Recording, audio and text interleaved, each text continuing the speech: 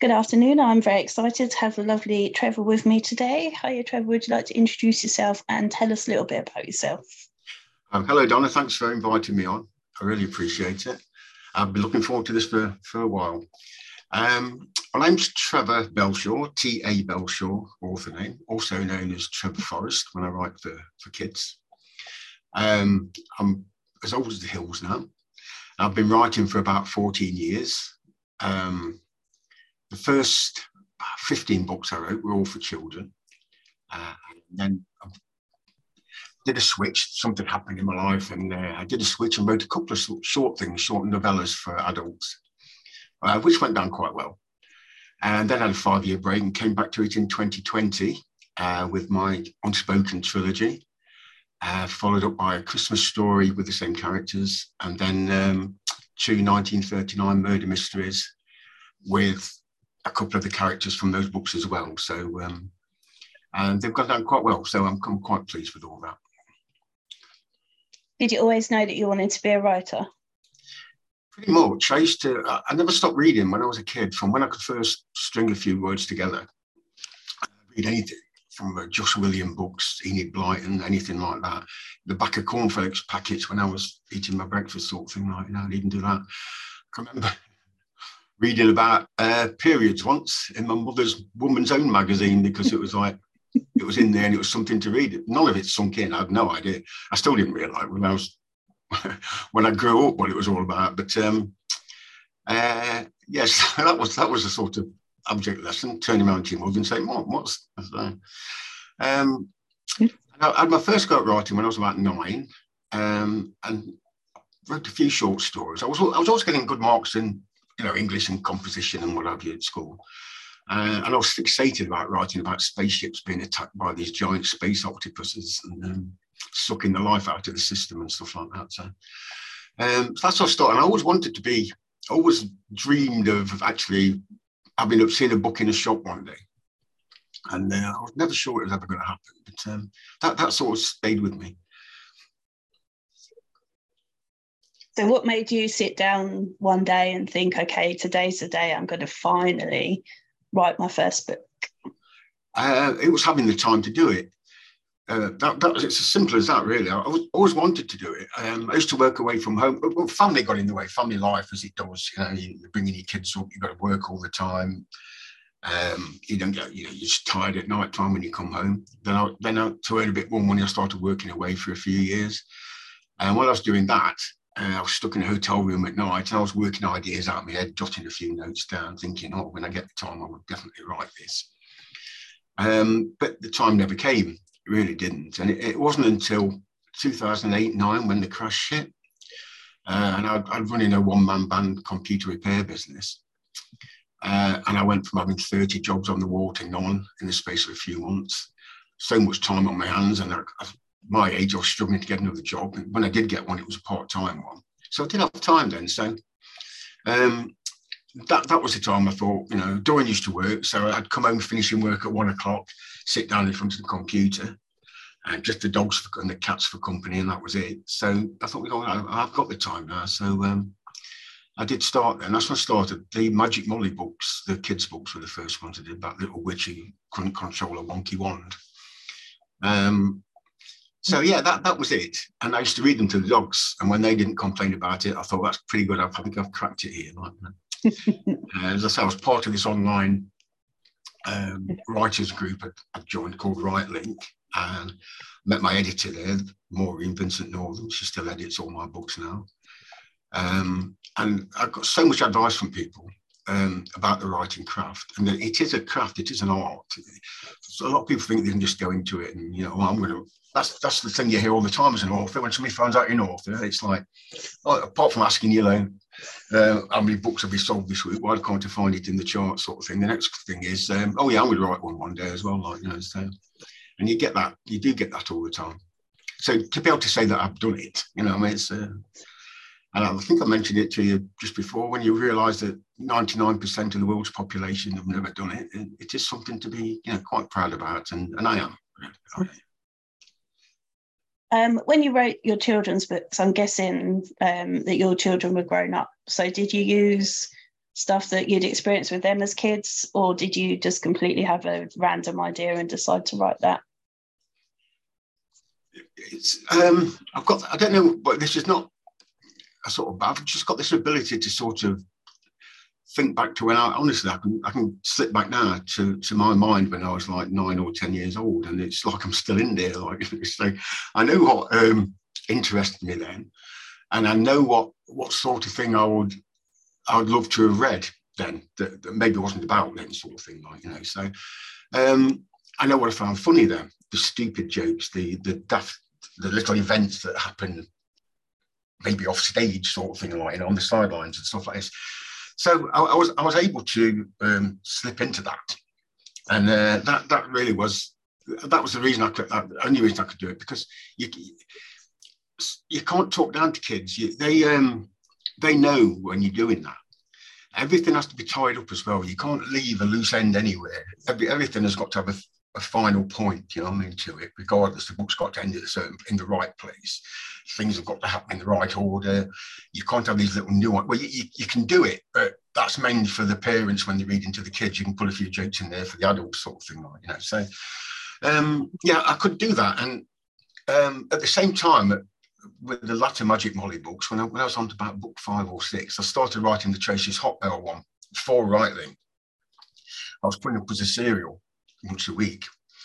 And that was a bit strange, because I had to get from being in a 10-year-old kid's mind into Tracy's mind, who was a scatty 18-year-old just started her first job with delusions of becoming a celebrity, sort of thing, right? So I had to get into her mind and come out of it back into the kids' one, like, you know, and then try and get it in his mind in the middle of it to keep my own sort of sanity, sort of thing, like, you know. So that was a good exercise, that, and it's still been good stead for writing the later books, because I can get in.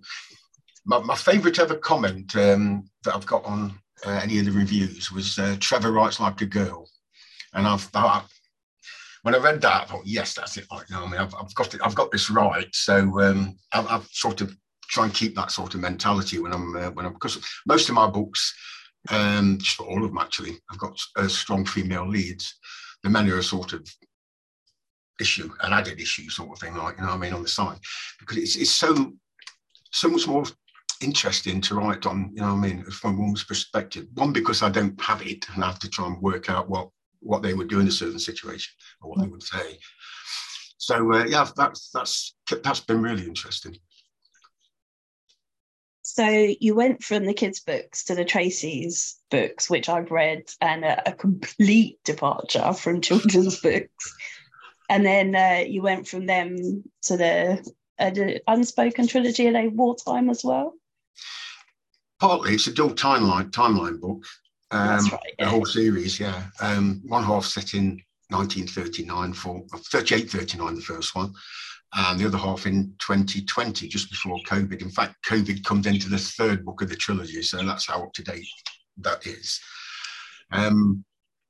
Yeah, so it did, because although it was Tracy's mad voice that was in my head, and because she, as you know, she's not the brightest knife in the sharpest knife in the drawer, shall we say?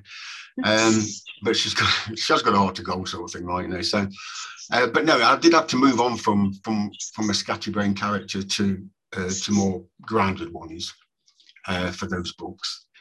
And I think I did it right. I think I got it right. So, but no, like as I was saying, I do find it so interesting writing from a female perspective. Much more interesting. When something happens, yeah, with a guy, you just, I don't know, he's got tied up or whatever, he's stuck in the corner of a cellar, he's going to find a way.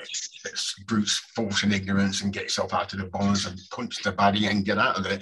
Women wouldn't do that. They have to find a more nuanced way of getting through troubled situations, and that's what I find and also the attitudes of men back then, and how they would react to what the men were saying to them, because it was a normal everyday thing to be treated like doormats, and that's all we ever were.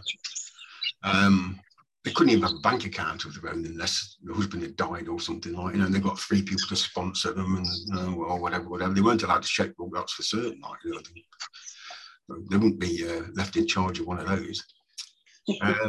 Yeah, the whole country would have come to its knees if women had been given checkbooks. Yeah, so yes, I did find that. See, I was born in the 1950s, so those attitudes, it was quite soon after the war, 1953. So it's only 8 years after.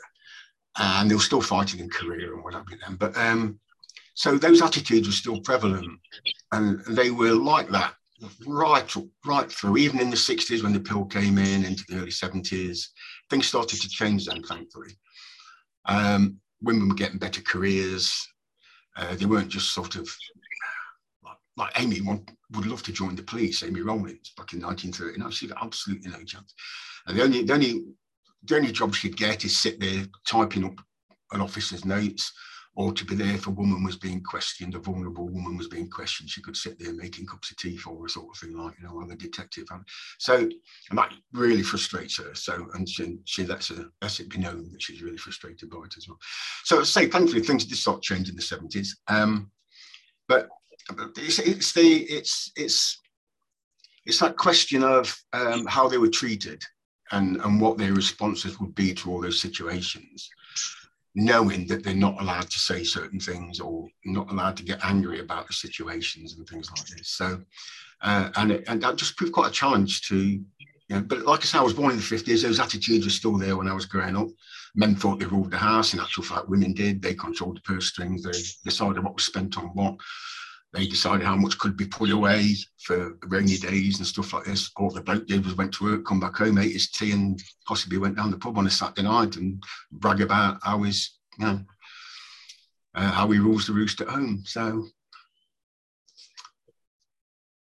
And then when you wrote the Amy Rawlins books, did you go into them writing them as cozies, or is that just how it turned out? Sorry, I didn't get that last part of the question. When you wrote the Amy Rawlins books, did you intend to write them as cozy mysteries, or is that just how it happened? I like the Amy character. It was her character that sorted that out. She first appeared in the Unspoken book as just Alice's friend. She was she had a bit part in that. I honestly was fascinated. And in those books, I fell in love with Alice. I really did. And in all those books, she was a wonderful person, absolutely fantastic. I couldn't stop thinking about her, even when I was taking a break from in between books, sort of thing. I was thinking about what she might be up to back there on the farm with the bombs coming down and all the rest of it like this. So she's going on through the war years. But Amy, she was such an interesting character. And as soon as I wrote about her, and I just let her go and see what she wanted to do. And she came up with, she was such a feisty character. And when she spoke to men and ordering them about and whatever, and I thought, well, I can't just discard her. She's got to do something, and I was thinking of writing a sort of cozy crime because, like I say, a friend of mine, David W. Robertson, writes a lot of cozies. Those are modern day ones, and I've read them, and I don't do, because I don't really want to go into blood and gore and all, describing corpses and all the rest of it, or what somebody's done to a victim. I didn't need it. I didn't see it. So the cozy thing seemed the way to go.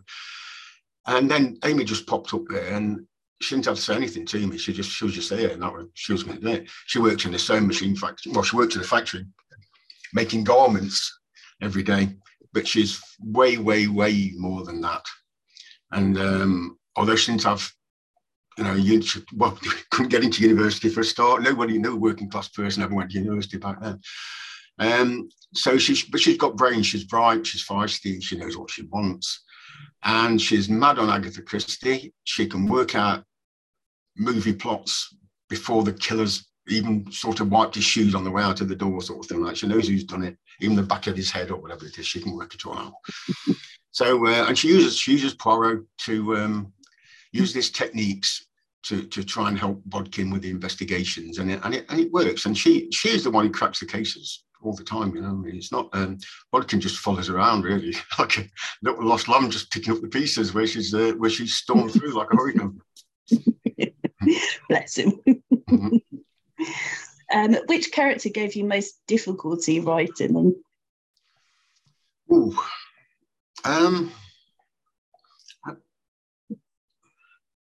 I think it's probably Calvin from the Unspoken books, because I've seen what men like that do to women. I've seen what's happened to the women and the way their lives end up. because he's a narcissist, there's no two ways about it. And it was well hidden for the first 2 years of the relationship, and then suddenly it came out gradually. To tell her she can't wear perfume when she's going out on her own, even little things like this. He controls every aspect of Jessica's life. This is Alice's great-great-granddaughter. So I had to sort of learn a bit more about them, because I knew basically what a narcissist was, and to a degree how they acted, but you've got to get it right, you know. And it's all the little nuanced things that they do, things you wouldn't normally notice, that you do have to notice and put in there to bring the character, make the character alive. Because I had no experience in that myself, and I can't say I knew men like it, but there's lots of them, but they hide themselves away so well. And then when I did the research, I realised that the reason you don't know is because the only time you can pick them out is when the blame is always on their partner all the time. It's never ever, nothing's ever their fault, no matter what it is, no matter what they've done, it wasn't their fault. They were made to do it. And then I started to realise I did know people like that.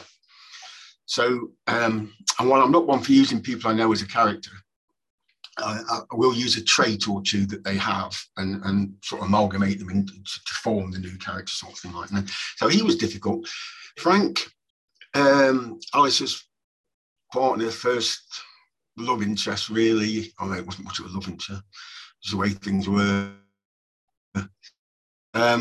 He was a little easier than Calvin, because, like I say, the attitude of men back then, I knew all about that from the 1950s. So you knew how sort of domineering they were.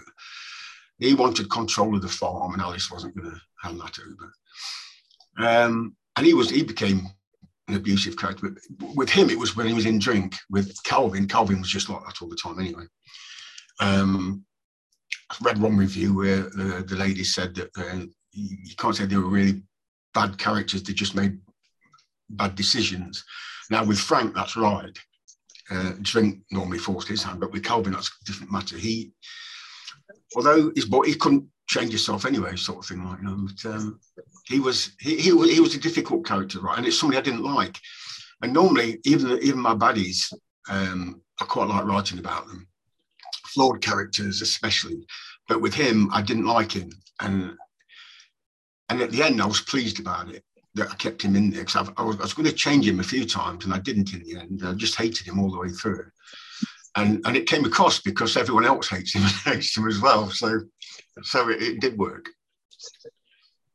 Which of your characters would you most like to either go for a meal with or a boozy night out with? Tracy, she'd drive me nuts. So probably Amy, I'm certain. Amy, I love Amy. She's it at the moment. When I'm writing about Alice, which I will do again, book 4 of the trilogy will happen. And when I get back into Alice, then I'll be in love with her again, sort of thing like that. But Amy will still be in those books. Still playing a bit part, but she will be an important part of those books. But I think Amy, it'll be like having Agatha Christie at the table, really, to be honest with you. You could ask her all sorts of things and she'd find an answer to everything.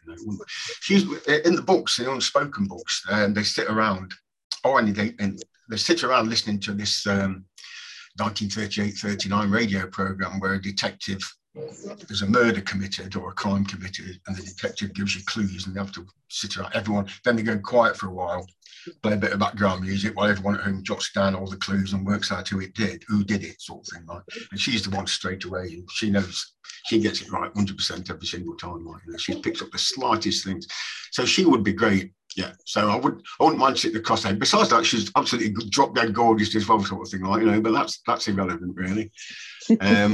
She is. I do like her, and I like what she shows me, because I don't know these things before she tells me them. You know, I mean, I let her go, and she comes out with all these different wonderful ways of working things out with her. You know, I would never dream of. I couldn't sit there and think, and I don't think that. I just let her go. I'll give her the problem and see how she sorts it out, and she does. So.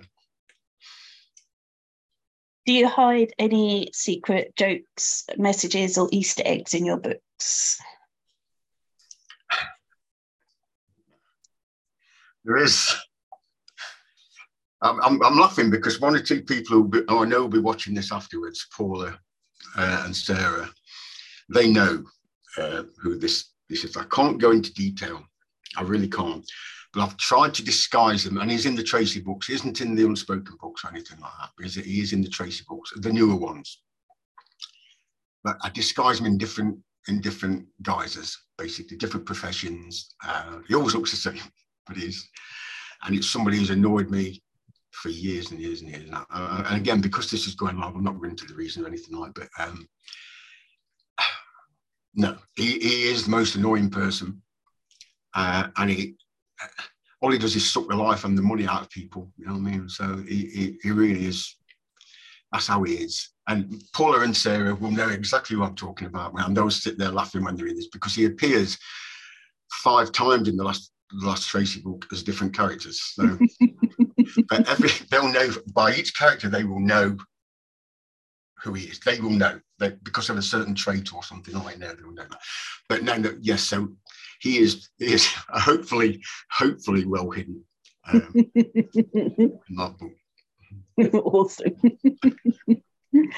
How do you choose your character names? But I think like most, I'll go back through.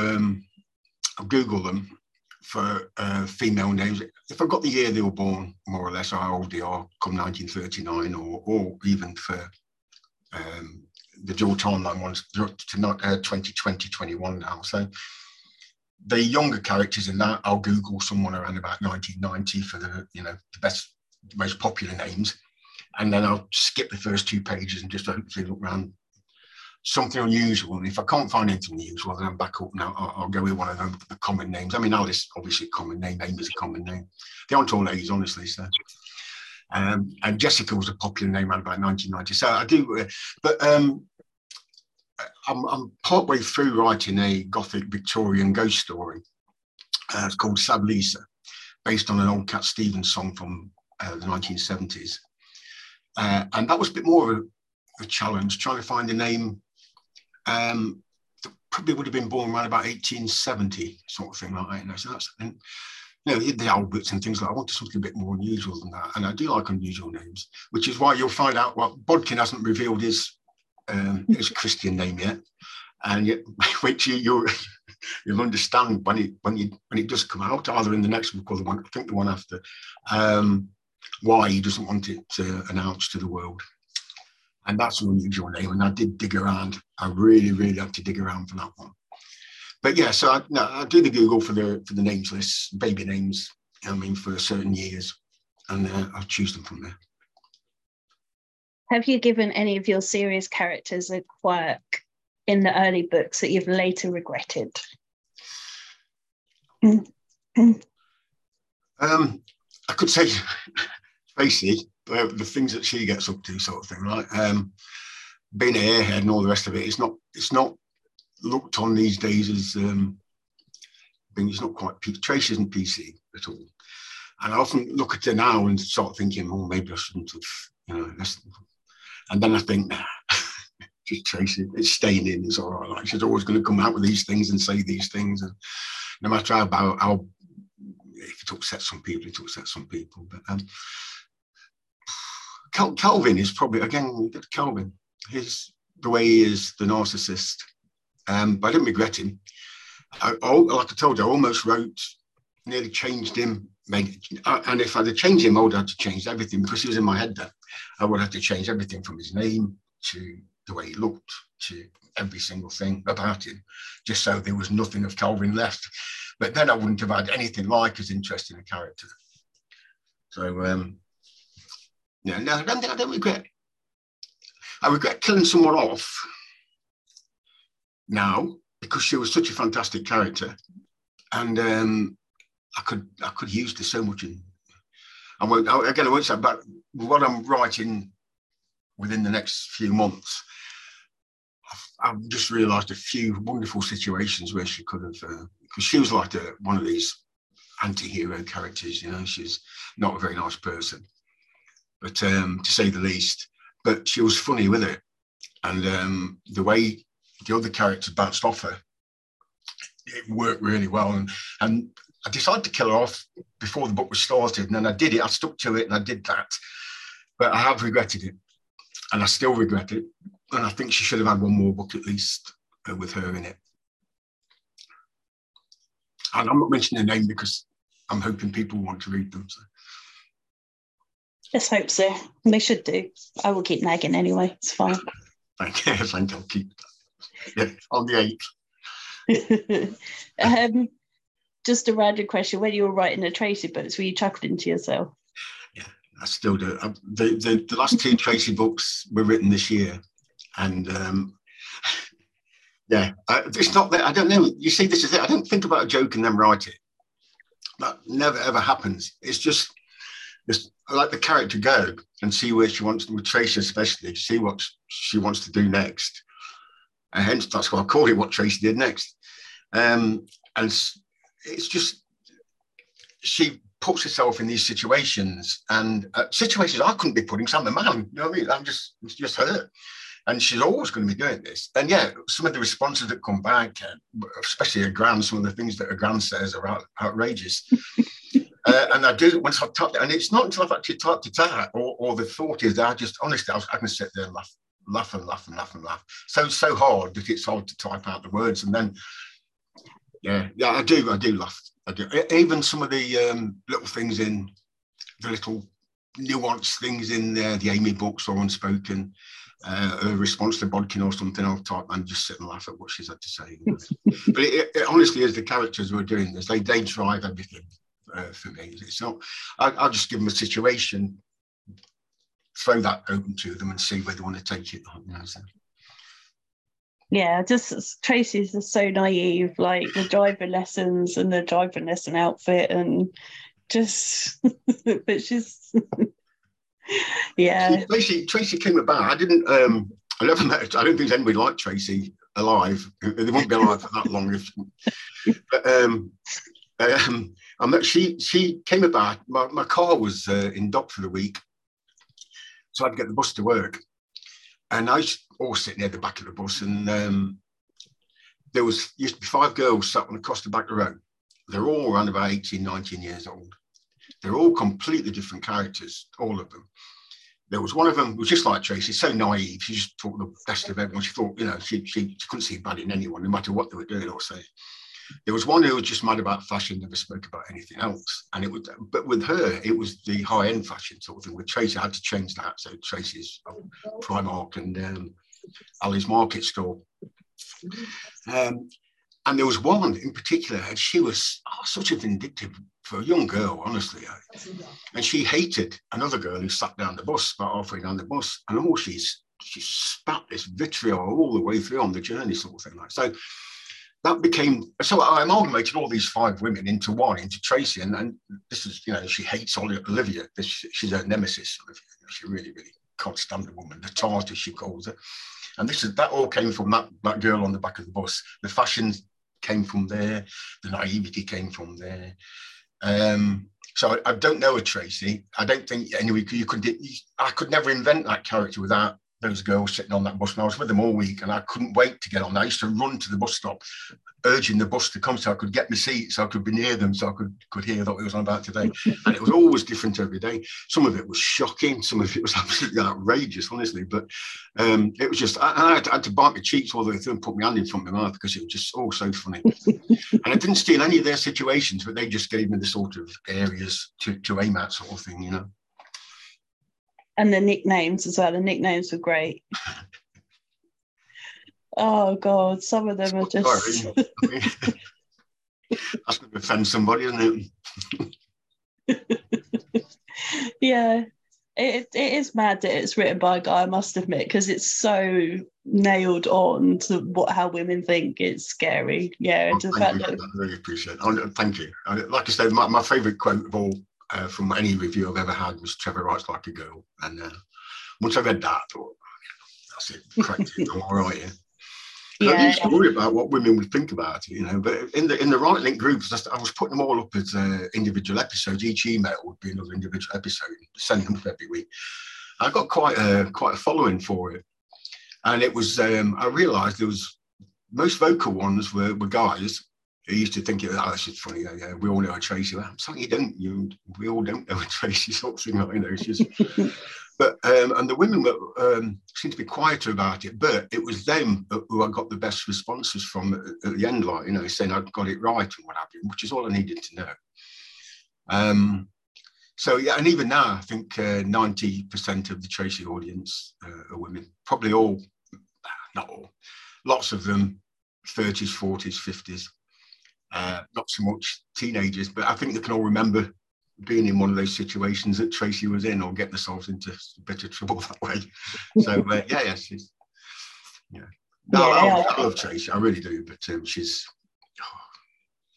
I don't think anyone could spend more than about 20 minutes in her company. No more than 10 with her gran. yeah. I'm amazed I've got away with the gran, actually. But yeah, because people like her, so it's great. Although she comes out with these totally outrageous things, and people do like her.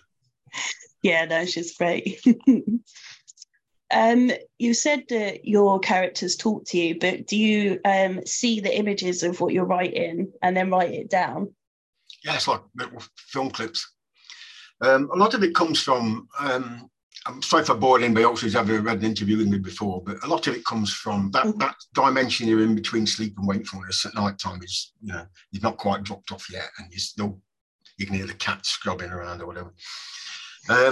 That's when a lot of these things come to me, and I'm lucky in that they're still there the next morning. I don't have to wake up in the middle of the night reaching for a pen, thinking, oh, I've got to write that down, like, otherwise I'll forget it. They're all still there. A lot of the characters come from that space, and quite a few of the situations as well. And this is it. It's like you're dreaming, but you're not quite asleep. So you're seeing these moving images and what have you, and you see the place that these people are walking in, or the room that they're in, and things like this. And so, yeah, the next day, then I'll just set about it, and I'll have this picture in my head, and that's where they all sort of interact. It's like staging a play on the TV. I just see this, and they just, but the actual, what they say and what the actual, most of the actions come from the characters, how they would act. And that's the important thing. You can't suddenly change one of them who normally would have been placid into sort of an aggressive. So as long as they stay within the realms of their character, they can do basically what they want, to be honest with you. And I'm surprised a lot of my books aren't sort of fantasy epic length of 1,000 pages or something, because I do have to sort of try and curtail them sometimes, say, no, stop, you're going too far, save that for another book. When you're editing, what's your most overused word or phrase? No. Use it a lot. She didn't mind though. Yeah, though. But the worst thing is commas.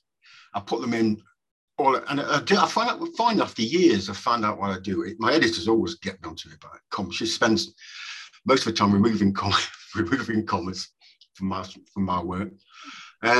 And the way we work, it's a lot different to what the way most authors work.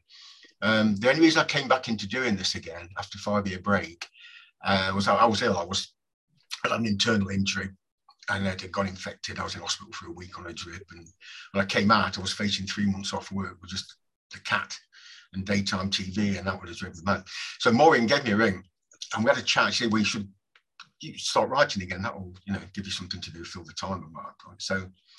So we did that. And sorry, what was the question again? I've just taken myself way off track. Commas. You were talking about commas. Commas. Yeah. So she asked me after, because I send a chapter in, and then it comes back, and then while she's editing that one, I write another chapter and send that to her, and then that comes back. And that's the only way I could make it work, because when we decided on the book I was going to write, this dual timeline thing, we knew it was going to be quite a long one. And I've been not written a thing for 5 years, and everything else I'd done, even the Tracy books were quite short. The kids' books were only 30,000 words. So suddenly I have to write one that's like 130, 140,000 words. It just looked like far too big a demand on me. I didn't know if I'd be able to do it. So she suggested, like, well, just write a chapter or two and send them to me, like, stupid woman, because we're still doing the same thing now. Years on, like, and I'm still doing that. So yeah, the commas, I'll put them in. I worked out that because I know commas don't belong in those places, you know what I mean? But I worked out what it is, and it's when I'm typing away, I'll suddenly get to a little bit and go, and then as I think, I hit a comma for a pause, and then carry on typing again. It can be a split second thought, like, you know what I mean? I'm thinking what word to use. Oh, comma, and it's littered with them, absolutely littered with them. So yeah, but the word I use way too often is the though, for some strange reason. And I have to remove quite a lot of those. Interesting, that's a different one. If you're able to spend a day with any author, dead or alive, who would you like to spend a day with? Agatha Christie. I had a question the other day about a dinner party, and she was the first name I thought of. Such an interest. I mean, I could probably talk. I think I've seen very few interviews with her, you know, filmed one sort of thing, but I've read quite a bit. I've read her autobiography. I've been watching the Lucy Worsley thing on TV at the moment about Agatha. She would just liven any sort of thing. She is absolutely fantastic. I mean, wow. There was no one like it. There still isn't. You know, her knowledge on. I mean, I've got one of the books down there. The one, my reference books, The Poisons of Agatha Christie. You know, she used so many of them, like, you know. So, and I delve into that even when I'm not going to be writing about poisons. I mean, Death of Lichgate was about poisons, but because it's just so interesting, the reasons that she used the particular ones, and she knew all about it from being a pharmacist herself, you know. She was fantastic. So I'd pick her brains for a few good ways to move people off, that's for certain. And who would you most fanboy over meeting if you were to meet any authors that are still alive? Until still alive. So I'd love to have met George Orwell. He's absolutely fantastic author. A lot of the books, and Frank McCourt, I think he's probably still alive. He wrote Angela's Ashes. That is an absolutely terrific book. So a lot of the books I put down on my list here are they're just as much as social commentaries as actual stories. Excuse me, Road to Wigan Pier and Angela's Ashes, Bradley Chalmers, Philanthropist, I still can't say that word. All those things are down there. I'm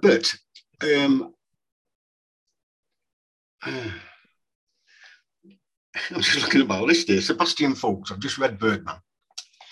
It's been on my Kindle for about 8 years.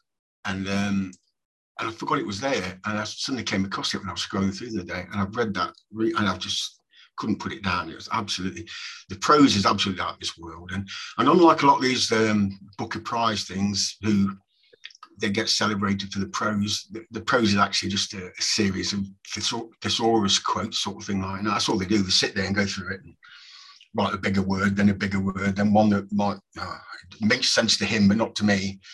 A lot of poets are like that as well. I'm sure they just sit there with thesaurus and put the thoughts down that way.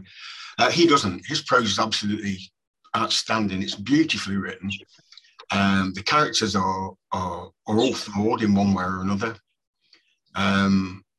It's such a I don't know. It's just amazing. I just couldn't believe how well he'd written it for the subject matter.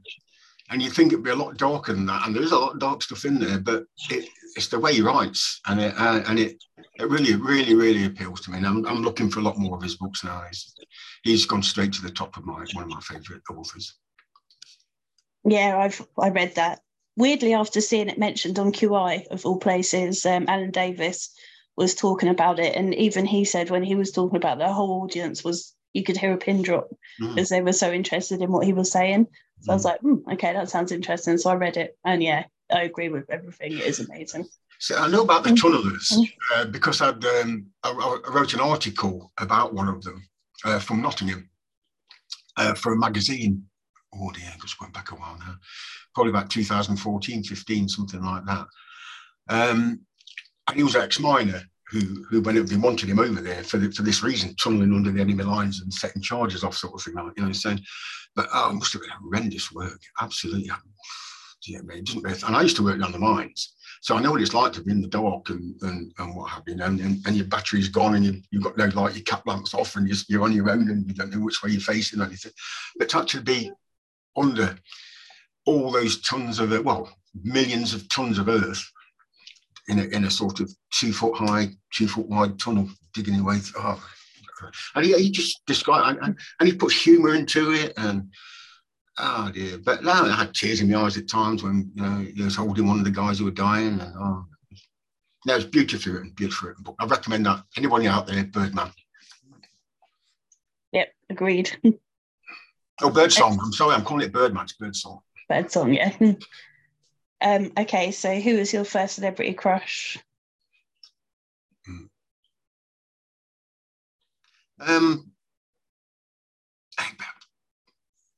think it's probably Ray Davies from the Kinks. I remember being about 10. Now, I like the Beatles, and I like the Stones, and I liked all those groups. But him, I don't know. I think it's just the lyrics. And even now, I've still got a crush on him. I think he's absolutely fantastic. He's one of the best songwriters ever. Him and Leonard Cohen as well. First time I heard Leonard Cohen, I was a little bit older, probably 67, something like that. I was about 13 then. And he gave me the same feeling, exactly the same feeling. And yeah, I would quite happily, if there are limits, but I think I'd sit there at the bedside and chat away to them for, but both of them are fantastic lyricists, and that's something I will always like to have done, to be able to do.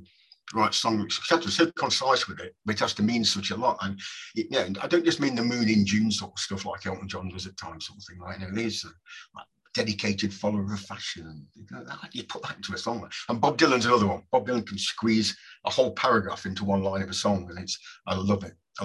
So probably Bob Dylan came at the same time as Ray Davies, so you'd have to say one of those two. Oh, and then Maria Callas had a woman crush on her, and I've still got it. And she's dead, but I've still got it. Favourite concert you've ever been to?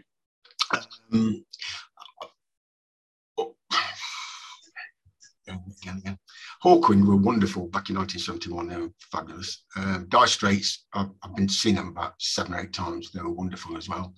Saw Pink Floyd once, they were wonderful. It's hard to say which was the best one of the lot. Probably one of the Dire Straits concerts at Birmingham. It was absolutely note perfect. Everything about it was a great night. That was.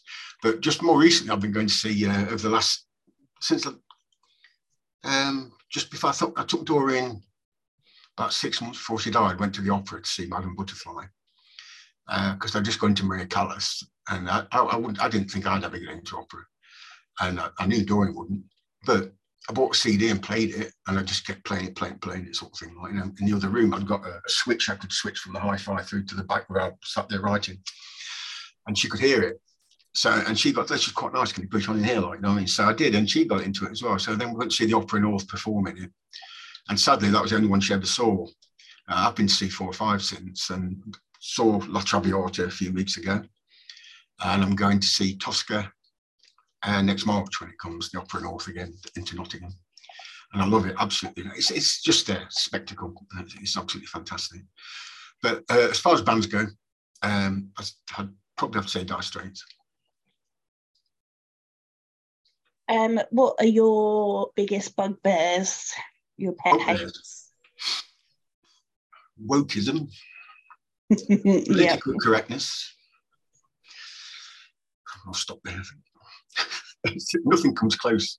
It just irritates me and it annoys me so much. Every time, wherever I see it, I just know. The people get so offended so easily. But it's okay for them to offend other people by what they say. And that doesn't count, apparently. So, and I think 80%, 90% of the world think the same way as I do about these issues. Some people, I wouldn't dare go out and say the things I would have said a few years ago. I wouldn't want to say some of the things I used to say a few years ago. I will say that because that's just the way, it's a generational thing. It's what you grew up with. It's what was said and everything. Now, as I say, I learned on my own about women's issues and what have you, and I could never understand why doing the same job didn't get the same pay. I said, absolutely. My first job, there was a girl, they all started on the same day, and she got £1 a week less than me. And I just couldn't work out why, because she was far better at the job than I ever was. And, so I learned those things, and I learned from my mum, because my dad was great. He wasn't one of the nasty people sort of thing. He wasn't. But there still used to have the moment, the ding-dongs and what have you, like, when she felt she'd been put upon that little bit too much, and he'd come out with something silly, like saying, well, it's your job. And then That's your job. You're, oh dear. So yeah. But, wokeism, political correctness, they're top of the list, and nothing comes any close to that. So you said you've written some of the next Amy Rowlands, and you're thinking of doing book 4 of your trilogy. Do you know, or do you have any more plans for the future? I do. I'd like Amy to. I know what happens in. I could squeeze it in this bit into book 3 of the Amy Rowlands books, but I'd like to get a 4th one before I do this. You'll understand when you read it. I'll tell you off air or whatever it is. But so it's whether I can squeeze it into this book or not, because I've got a different ending planned for it. So there'll probably be a 4th Amy book. It is up there. There's a couple of things. One like an anniversary murder. Somebody's reading newspapers and stealing particular dates that have been someone's wedding anniversary, and depending which anniversary it is, that's how they killed. Like, someone's paper stuffed in the mouth, or one's been hit by a lump of wood. Whichever anniversary of that particular one they celebrated, that's how they died, sort of thing. Like, now it's probably been done before, but I've not really done the research onto it, so I'll have to tweak that. There's another one called The Model Murders, or A Model Murder. I'm sorry, I've changed the title of it. That's Amy. She had a photograph taken in Hopes and Fears by this local photographer who wanted to enter into a competition in London, a national competition, because she's so photogenic, and he does. And she actually gets into the top 10, so she has to go to London to this event, and it's going to be announced on the night.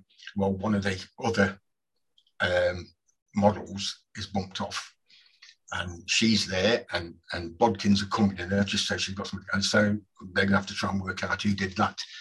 So that's that sort of plan. That's going to come on. The new Amy one I have to finish on the 8th or whatever date you decide to just repeatedly send me that. Get on with it. There's Sad Lisa, Victorian Ghost Story. I'm 4 or 5 chapters into that. It's only going to be a novella. So because I'm 10, 12,000 words in, there's probably only about 20 to go, to maybe 25. So, and I really do want to finish that, but it's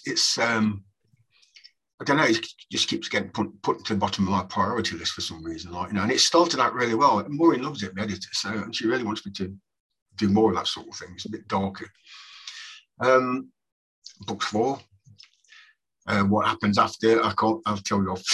And again, what happened after certain characters sort of did something, or that has to be told. I've been told that already. I get quite a lot of messages about that when you want to know what happens to Jessica and Marjorie and Alice back in the war, because she's still there.